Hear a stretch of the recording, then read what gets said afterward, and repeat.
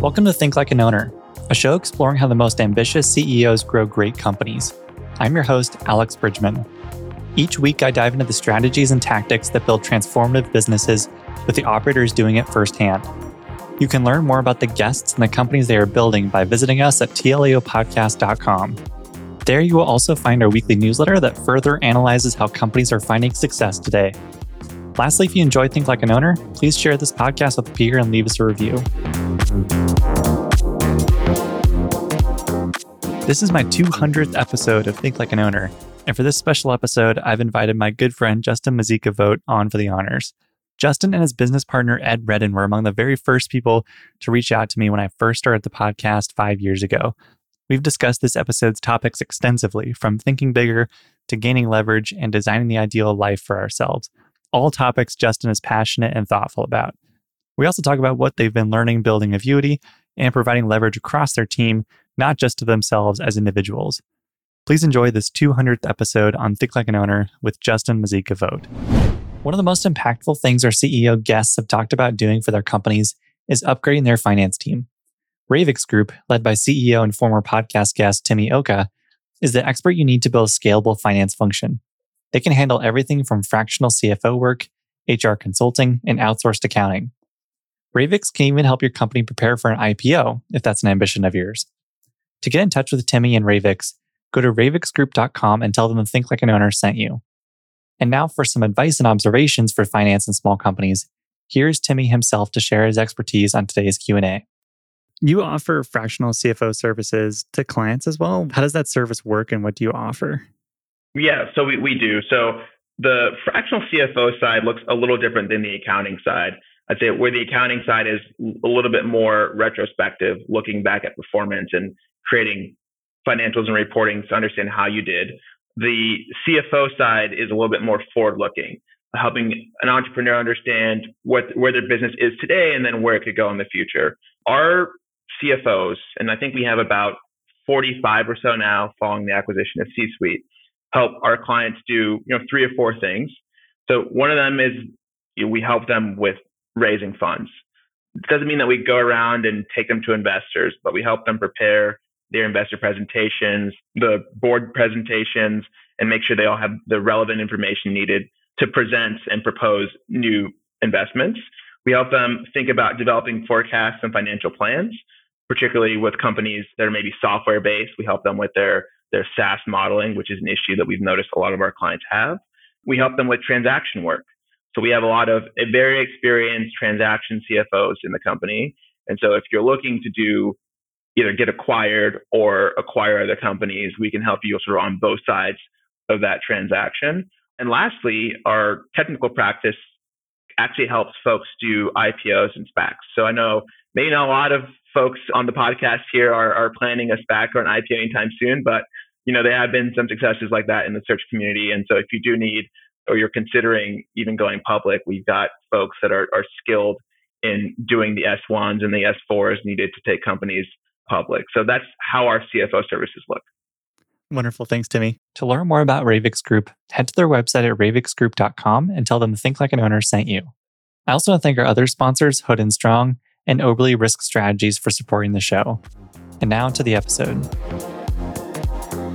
I think you reached out after the 4th, maybe 3rd episode that I'd ever done back in 2019. I remember because we talked in my first apartment, Michelle and I's first apartment out of school.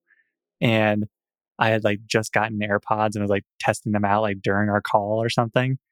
So we got to know each other a very long time ago. And then for whatever reason, picked it up maybe 6 months after that and started chatting more. But anyway, you've seen as much of the podcast as probably anybody else to this point. I like to think that there's probably only one person that's listened to more Think Like an Owner than I have, and it's you. Yeah, you're well up there. You've always had this idea of thinking bigger, which I want to talk about a lot, that you've talked about for the 4 years we've known each other, and slowly but surely I've tried to figure out okay, what does that mean? How do you apply it in meeting people, or how do you apply it in the podcast in different roles, and search and how you pursue different things. So it's been a slow progress, but over time, in the last I think 2 years, that's really started to click. a lot more for me. But like, it clearly clicked for you very early on and very quickly. Was it something at Stanford that you were starting to noodle on, or is this kind of a Bain Capital kind of before Stanford, something you were kind of developing in your head? So it goes back even further than that, I would say. So one of the like uncanny things that I ran into, and maybe even frustrated me growing up, I grew up in a really rural kind of farm town in Southern Illinois. And the most successful people in town were actually all of the farmers, the dairy farmers, the land farmers that had passed down land, equipment, best practices, et cetera, for generations at a time. And so not necessarily kind of family business in the sense that we all normally talk about it here, but very much a family business in small town USA. And so kind of what I noticed from this is like, it's really, really hard to make money in farming in year one or year two, or even over like a 3-year time horizon.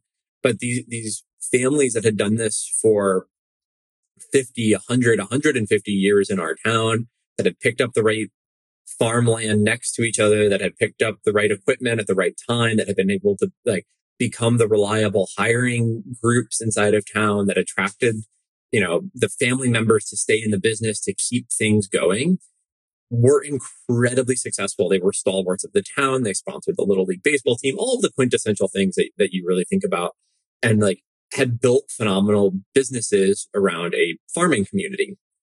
And so that had been stuck in my mind. And then fast forward, 20 some years later to Bain Capital, I'm working in finance. I was working in a lot of distress and special situations lending, where everything was incredibly short-term minded. Most of the deals we were working on were, private equity deals gone south. They were at the end of the fund life. They were at the end of their hold period. And everything we talked about was on a kind of a 4 to 5 year time horizon.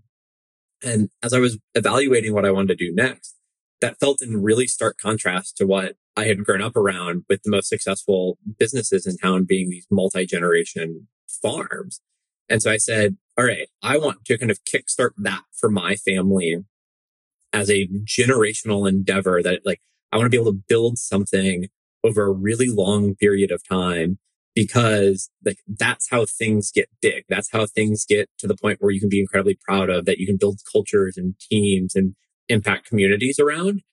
And so like, I want to get to something that is big, that has the ability to impact and be a positive influence on a lot of people, and then do that over a really long period of time, was the kind of primary variable that influenced our thinking about how we decided to go about, raising capital and thinking about businesses and structure and all the other fun things.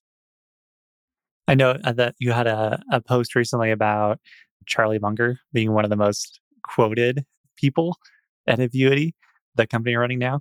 And then, of course, Charlie Munger passed away yesterday. What sticks out to you from, the Charlie Munger quotes you've reviewed, or books or speeches you've listened to? Was there anything there that influenced this thinking too? 2 words come to mind. It's like simplicity and frankness. He's got an incredible way of speaking that is so frank and really just cuts to the heart of a issue, of a topic, what have you. And I absolutely adore it. And I'm recognizing him on a podcast here, but never say in 10 words what you could say in 2. And Charlie Munger has an ability to speak in those 2 words and really drive home a point. But also the simplicity of what he talks about. It's leave the hard things in the too hard pile and just focus on where you have a distinct advantage. Do that for a really long period of time. I love the quotes around like how do you get rich? It's like, you spend less money than you make, and you try to increase the amount you make. Like, well, you're absolutely right. And too often, I think we lose track of those really simple pieces of life, of business. And so long, if you have a long enough time horizon, which Charlie Munger at 99 and Berkshire Hathaway for many decades had, of like, it's amazing how far you can go if you just put one foot in front of the other every day. And if you sit here and say like, did I spend wisely today? Did I make more money today than I spent today? If the answer to that is yes, over and over and over again for, days at a time, then years and decades at a time, like really good things will happen. And learning and seeing, kind of being out there and talking to people and learning what is possible amongst kind of these businesses shows that Charlie's right, and that is a thing to be believed. And so it's a matter of like, too often we all get caught up in the hype of one thing or the other, and like if you can just come back to these really simple formulas or really simple quotes that Charlie espouses, like it's tough to stray too far afield from kind of what the true North Star is for you. Yeah, and thinking about that North Star, obviously we're really not good at envisioning what compounding looks like over a long period of time. Like we're not good. We're good at predicting linear things, but not compounding. So like thinking about a vision for your life or business, if you especially want to build something big that lasts a long time, it feels like you could easily undershoot, and overshooting might be hard over a given time horizon. How do you think about like building a vision for what you want to do, knowing that compounding kind of sneaks up on you?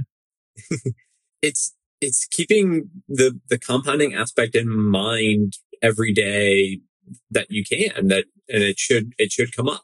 And so it's thinking about any given business, but even more so for me, the relationships around the business and around the work we do. Like, I don't worry so much about overshooting or undershooting if I'm sticking to the Charlie Munger style of advice, which is the really simple, frank ways of going about your day. And so I don't know if there's no number out there. There's no kind of grand vision from a business case. There's a grand vision for a lifestyle that I want to create for like our family. And so I'm confident that even though I don't know what that ultimate end state might be, like to a number, like I know that if I do the right things and if I do the right blocking and tackling every day, we're going to, like, I'm confident based upon examples like of Charlie Munger that we will end up in a really, really good place. And like, if you can sit down at the end of the day and kind of have those simple conversations with yourself of like, did today align with my values and my priorities? And like, if you can consistently say yes to that, like only good things will happen. I don't know if I or anybody that follows that will end up above or below what is possible, but like, it's tough to be too far afield. Yeah. And you run and started Evermore Industries with Ed Redden, your partner, with a focus on, industrial services and of course with a view to your sensor business now. How did you paint kind of the picture for what you wanted Evermore to do, knowing that the vision piece is going to be hard to figure out because you don't even know what you'll buy yet, but you want to do these sorts of things, or you want to focus on this industry with these types of companies. How do you kind of put together a mission statement or vision for Evermore in that early starting period? So for Ed and I, it was sitting down with each other and trying to do like what we would consider the hard work.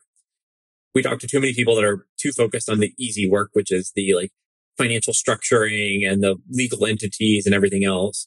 Whereas the really hard work is like, what do you want to do? What do you want your day to look like? How would you design, like your growth as a professional and personal individual over the next 10, 20, 30 years?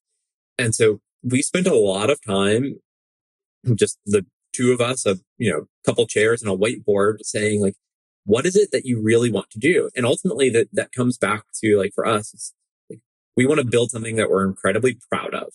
Okay. What does incredibly proud of mean? It means attracting phenomenal people. It means working with individuals with incredibly high integrity, with a shared vision for us.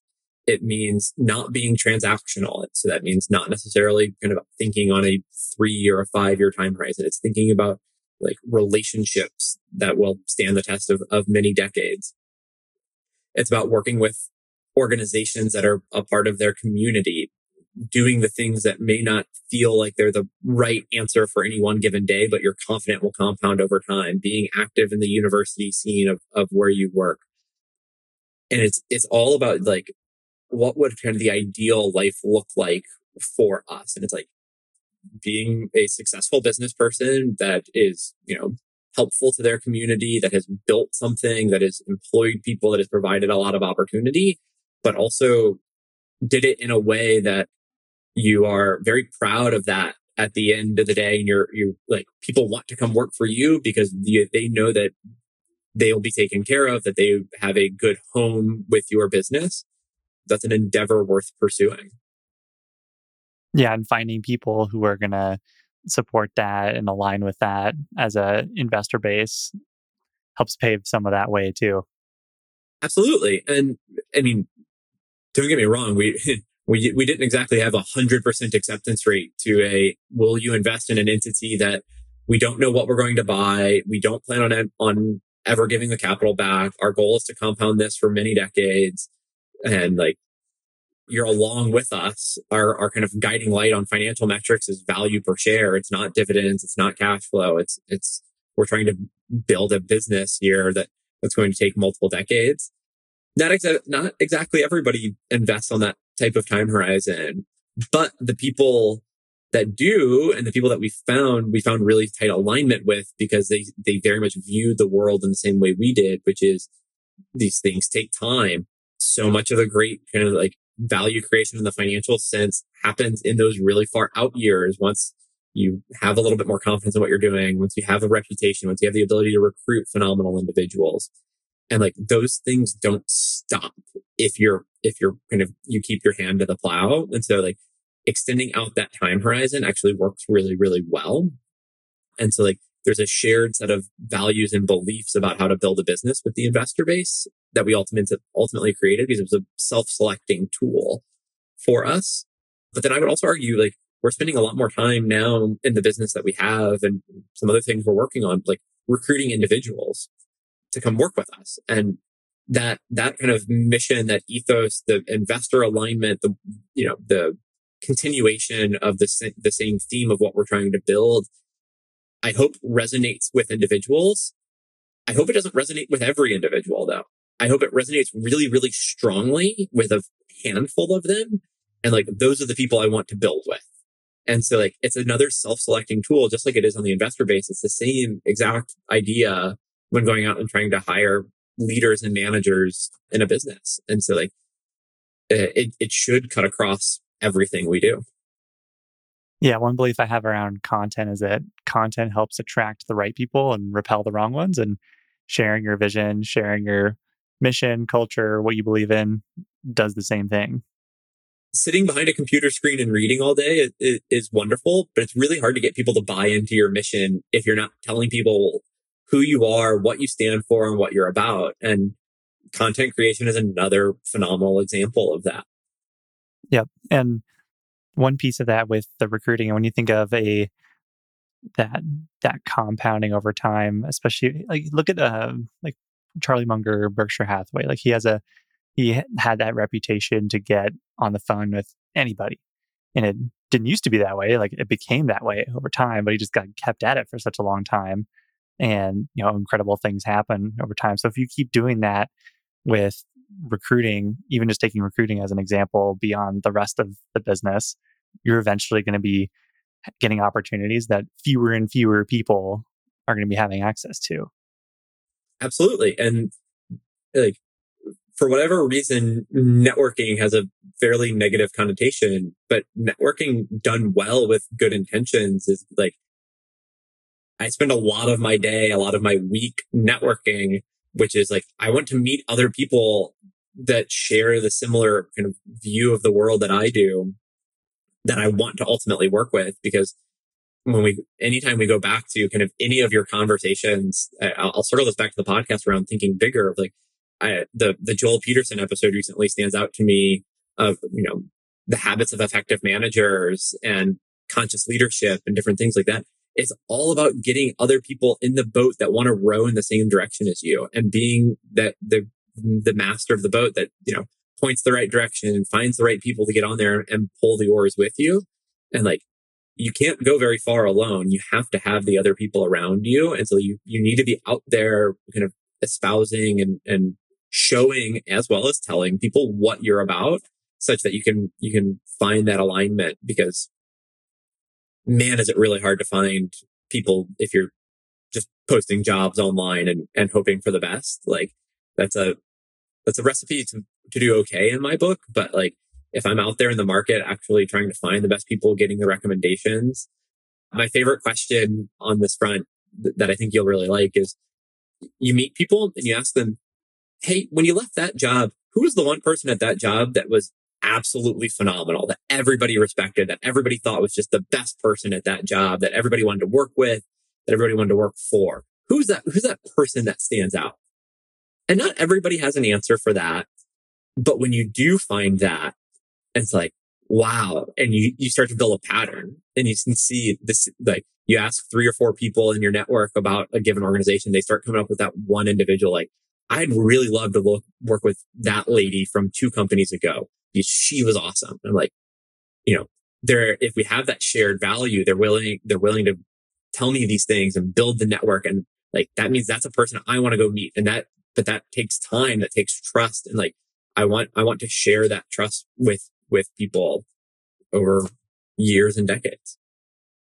Yeah, that Joel Peterson episode was really fun, just to really hammer home that it's all about people idea, which we hear a lot, but yeah, it's hard to internalize until you're trying to hire people or building a team and all that. And then you realize, oh, actually, no, that makes a lot more sense now. Has a stronger ring now.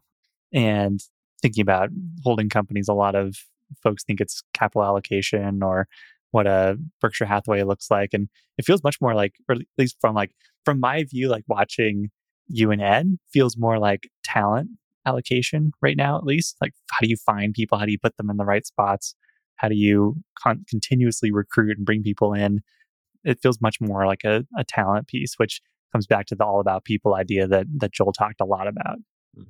We have a slide or a conversation topic that we bring up with our board all of the time, which is this idea of like financial capital allocation and human capital allocation. And if you maybe I can go back and look this up, but like almost all of our time is spent on the human capital allocation piece. The financial capital allocation piece, like, while incredibly difficult and people are incredibly good at, like, the value driver for us, particularly at this stage of our business, is like building a business and a culture that attracts, trains, and retains the best people. Everything else is secondary. Like, if we can get that piece right, I am confident that we will do well.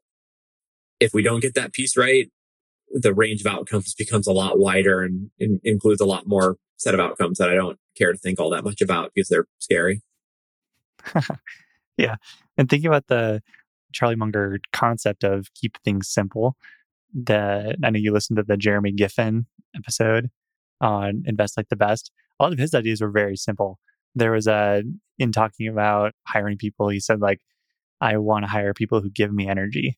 And everything else is like secondary. Everything comes like after that or is downstream of that idea. Keeping that simple, very simple idea that rings true a lot.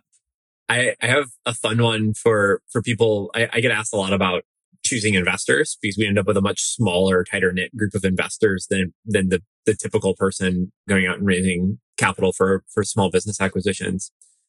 And the metric that I really like to give to people is when you see that name pop up on your phone, are you really excited to answer that phone call or not?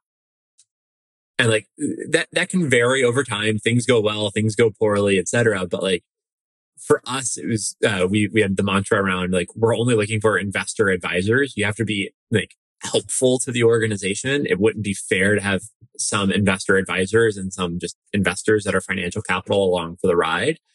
And so they kind of the barometer we hold ourselves to, even on our investor base, is like, am I excited when my phone rings and I see a name pop up from our investor base because like they've built a relationship with me that like I'm confident that they are here to help and they have kind of the best interest in mind.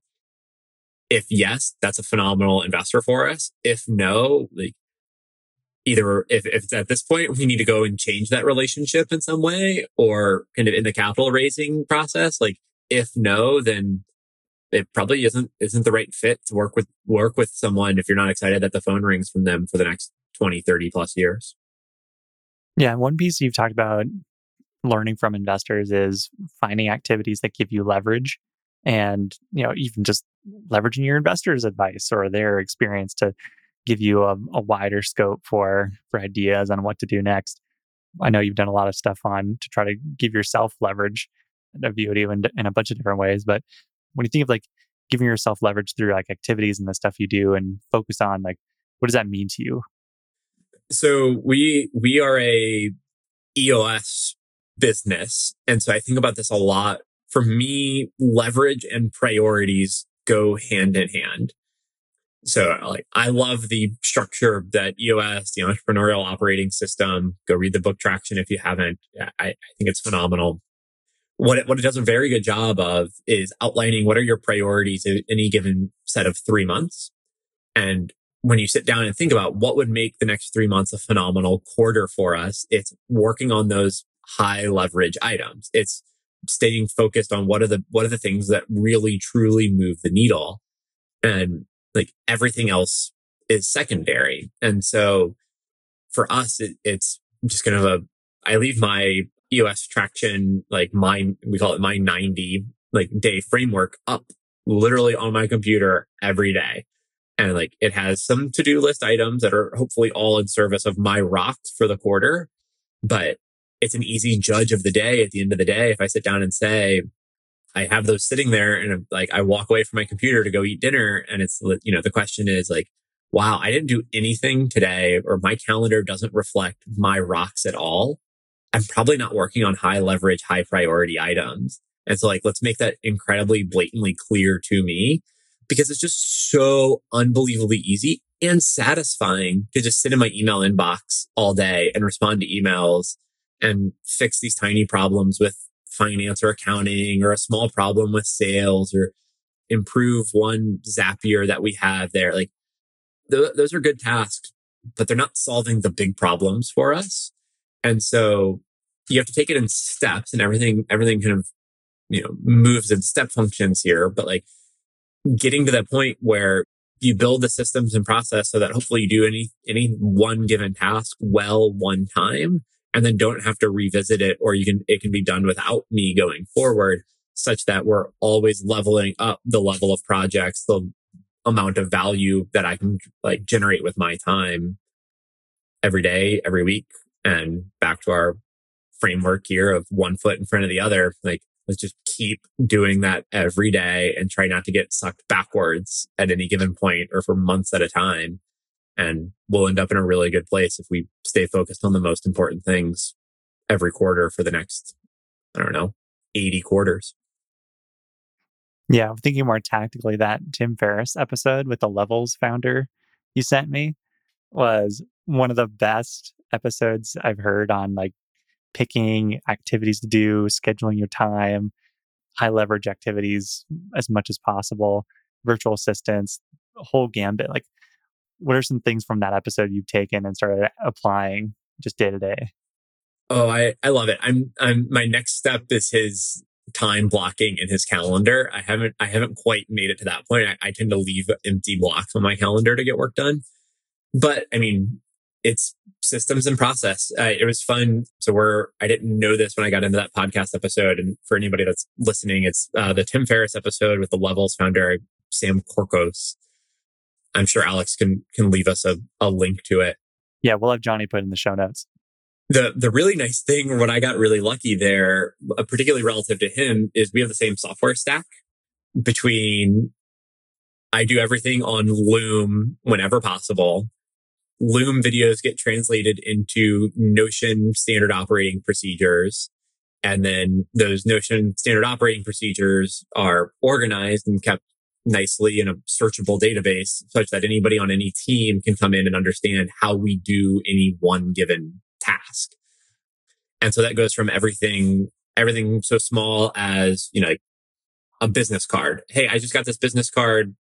Take it from here. And like, I do it once of like, I'll record a video. Hey, I just took this picture. Here's the picture. I'm translating it into our CRM. I'm adding all of the details. I had to look up a few other things. It's all in here. Anytime I add a new business card, I'll make a note to follow up with that person tomorrow. That way it's on my to-do list, and I take care of it. Great. Next time we shorten that cycle so that I don't have to do all of those steps, all the way to like really complicated stuff of like a lot of my board materials are very similar. Great, cool. Let's record a video and show, hey, here's where I pull this from. Here's where I pull that. Here's how I check these things. I want you to check them in the future. And like, let's create some leverage here. That all gets saved in Notion and becomes repeatable and process oriented for our whole team. Yes, we use people overseas. My overseas team is phenomenal. They are incredibly talented people. And I think they do phenomenal work. But it translates across our whole team. Easy example is like one that I see a lot of companies don't do is they don't keep a record of the questions that customers ask them and the answers they give. Easy example for us, like, great. I just made a Q&A database and we CC our overseas team every time anyone in the company answers a question from a client, from a customer, from someone. I don't care who. Like, if you're answering a question about how we do business, about our product, something, great. It gets logged in there. And now when we get RFPs, as an example, great. We have a whole database that is all searchable. And then RFP, we send to our revenue operations team that manages the big Q&A database. It's searchable. It's findable. You know what? My salesperson that maybe without this would sit down for 40 hours and write and author all of these different things. Now, kind of overnight has become an editor of that. They hit forward and say, hey, new RFP, there's 100 questions. And we're probably, today we bat probably 75, 80% based on our Q&A database gets filled in, off we go. If the RFPs in our kind of core market, they start adding other things on us.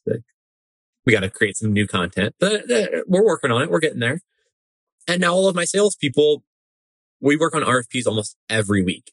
And like the amount of time, so that's, 10, 20 hours a week per salesperson. That's probably down to, 2-3 hours a week for our salespeople now.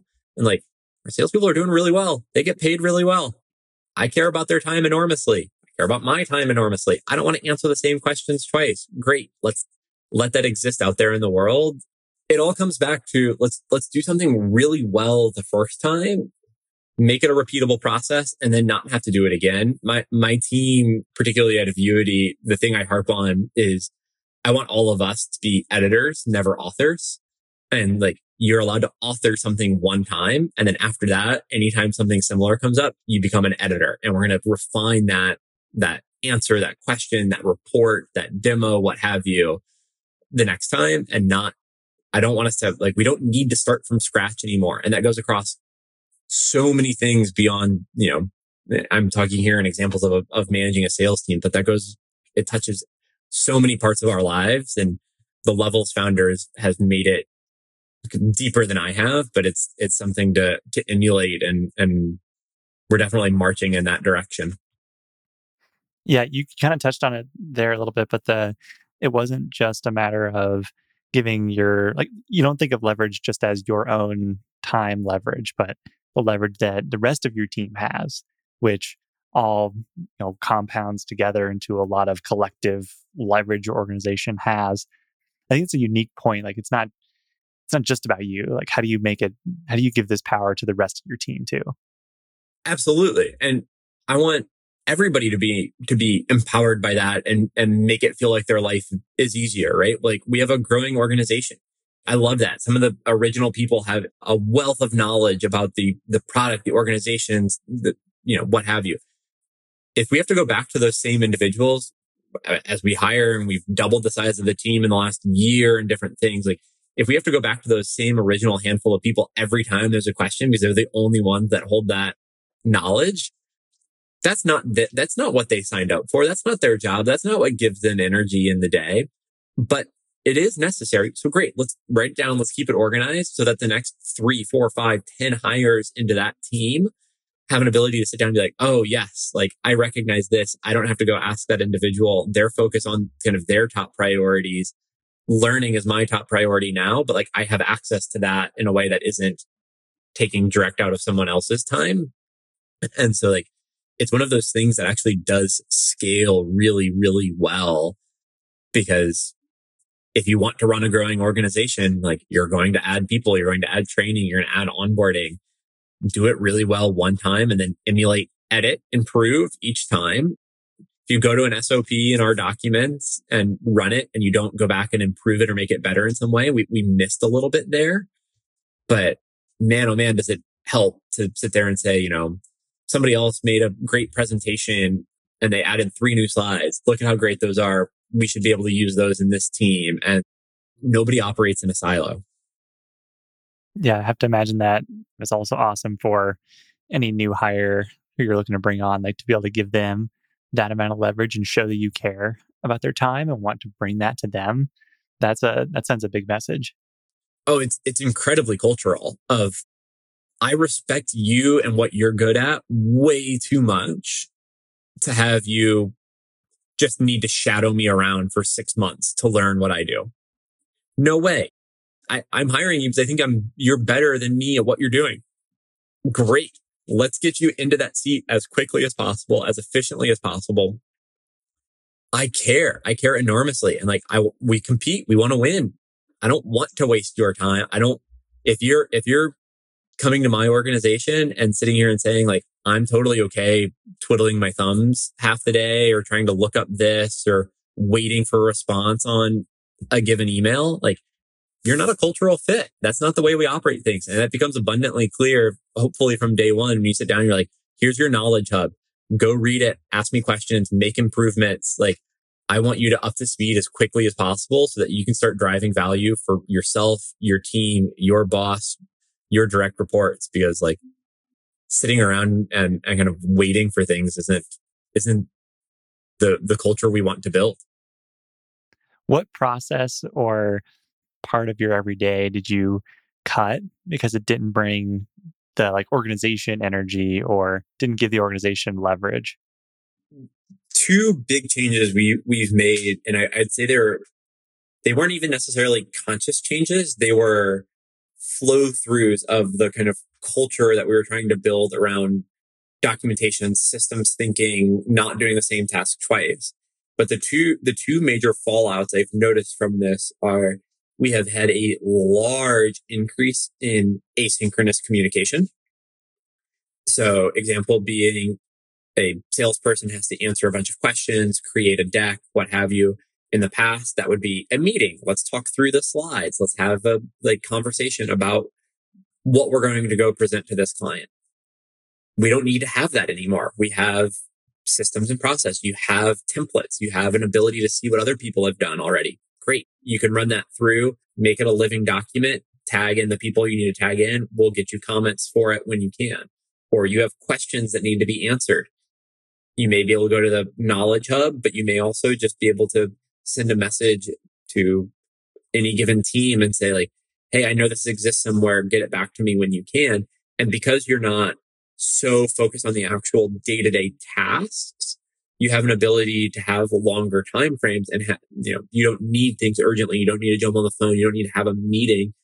You can see very quickly, I'm going to have problems with these 3 things today. Let's get those out the door. And what's funny is increase in asynchronous communication. I also think there's been a material decrease in email exchanges. You would think is also asynchronous, but the reality is we as an organization used to email documents, who knows what, to each other all of the time. Wow, does that get lost in a messy inbox? If you sit down and say hey, I want to do this process one time really well.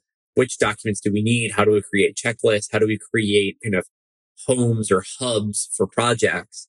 Then all of a sudden you don't even need to send that email or have that asynchronous communication. If you're working on this project, the document you need, the question you answer is going to go live in this Trello board, this part of the CRM, what have you, because we do the same thing the same way 98% of the time. Great. You can have confidence to go into that. And you don't need to pull in somebody or ask somebody that question over email.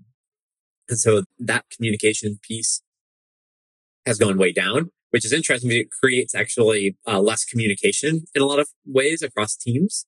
And so we've probably implemented a few more team-wide meetings to kind of keep that bond and that connection, particularly for the cross-functional teams, maybe our sales and our implementation team. Sales goes out and sells product, implementation gets it installed and ready to go. Let's have a higher level conversation about what's working and what's not working, because instead of in times past where those two teams need to be connected on every project and every change, well, now it's upload a finished document. Okay, you all go. You do lose some of that connection. And we've actually probably implemented more meetings, but like we started with a virtually zero meeting culture and it was just all over email. And we've probably ticked that up just to kind of keep the connective tissue. Was it Elon, the CEO, who said that any internal communication is a failure? Was that Elon? I believe so. And I love that, like, as a guiding light. Getting to that point is an extremely difficult point. But like, as far as like shifting your thinking, like, yeah, if you have to go ask somebody a question, like fundamentally that is a failing in the process and the system and the documentation you have at the moment. So how do you balance that with a sense of urgency? I am generally like, I think I'm a patient person most of the time. There's some things I'm impatient on, like sales stuff or like replying. I try to reply more quickly than average. I probably don't need to reply nearly as quickly to emails, but like if a prospect comes in, they have like a certain question, I want to be able to answer it quickly. Or if they need something, they need like a sample of something, like I'd love to be able to put that together quickly. Like in asynchronous, it seems like at least the sense that I get when I hear people talk about asynchronous is that time horizons expand and things take longer, even if like the time you spend on the activity is less, it will take longer for the task to get done. Has that been true in your experience, or is it the opposite? It is true the first time. Every subsequent time thereafter, maybe the second and third time are still a little bit longer. But for any of the like repeatable tasks, absolutely not. It is so much faster to have an asynchronous set of communication. It'd be different if one individual is working a totally different time zone, but generally speaking, we're all in the same time zone. And so like now all of a sudden when that project comes in and you know, there are 5 pieces of that project, sure, you can do all 5, but you've trained somebody else how to do 4 of them already. Well, guess what? Now all of a sudden, even if it takes all that person 20% longer than you to do that slide, we're working on it at the same time. We're all getting there together and we're going to get better at it each time.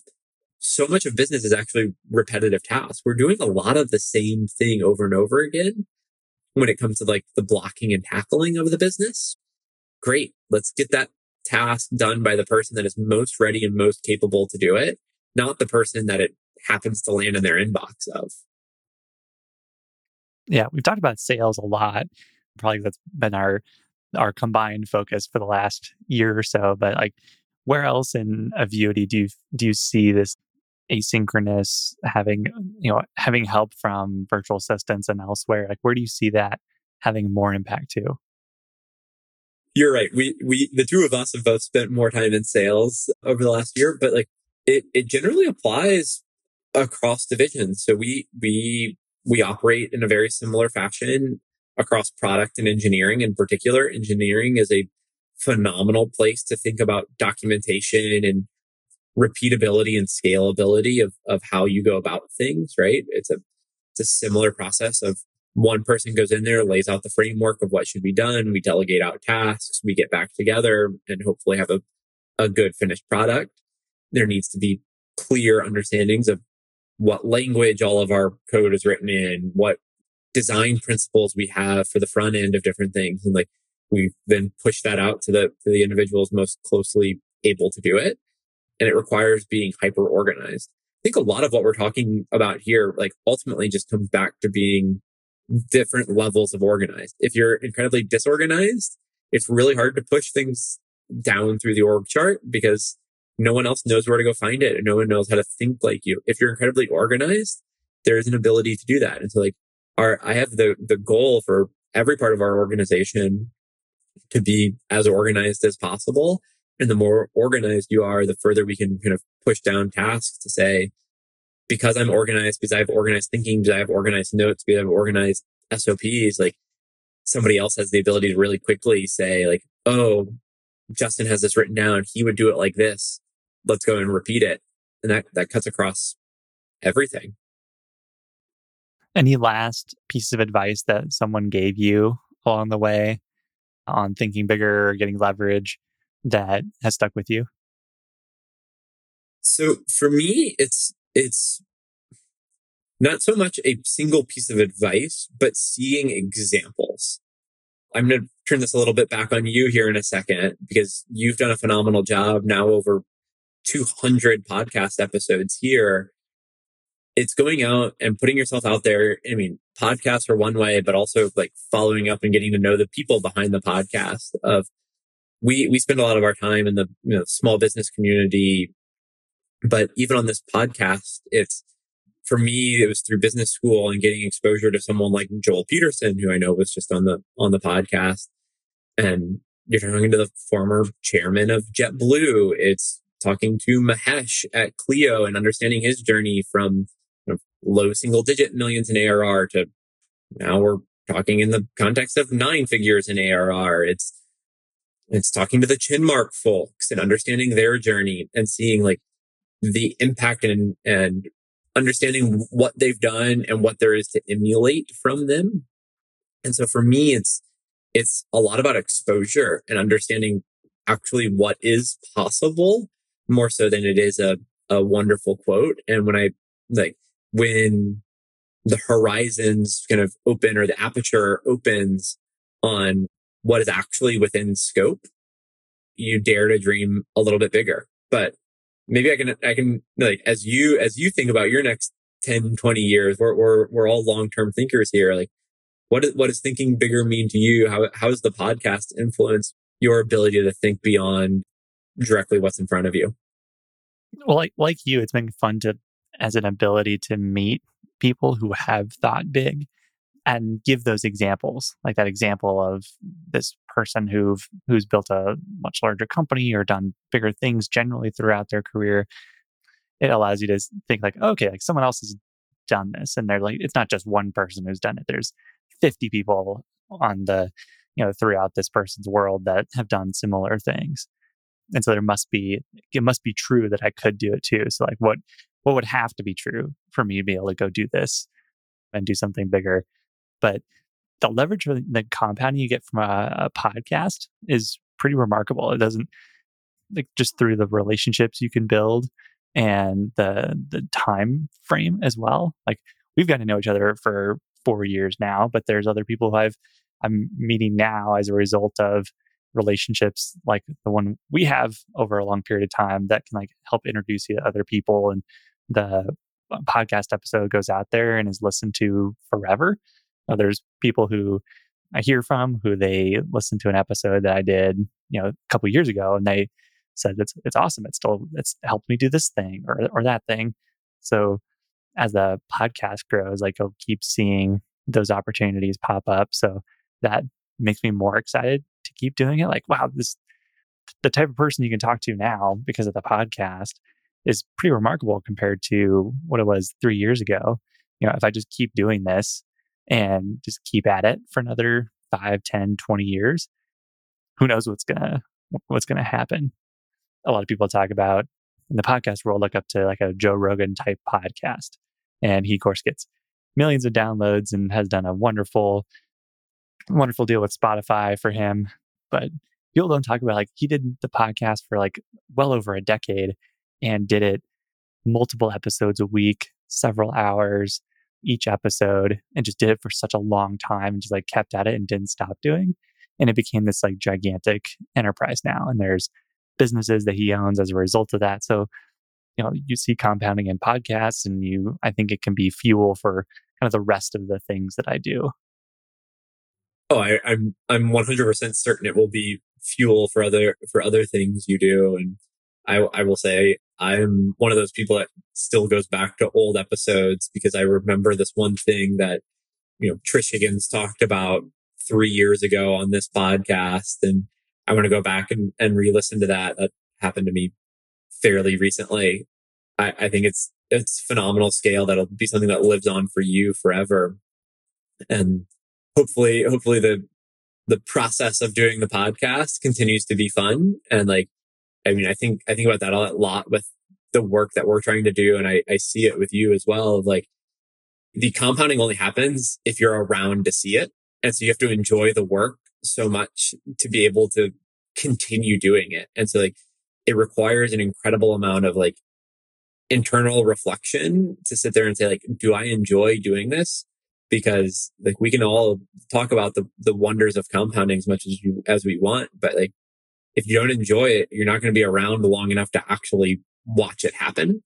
And so how do you maintain that joy and that fun in what you're doing that makes you wake up and hopefully be excited to go to work as many days as is possible? And maybe you don't even view it as work.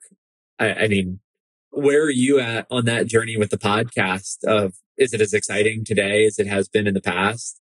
Tell me more about how you see the podcast compounding.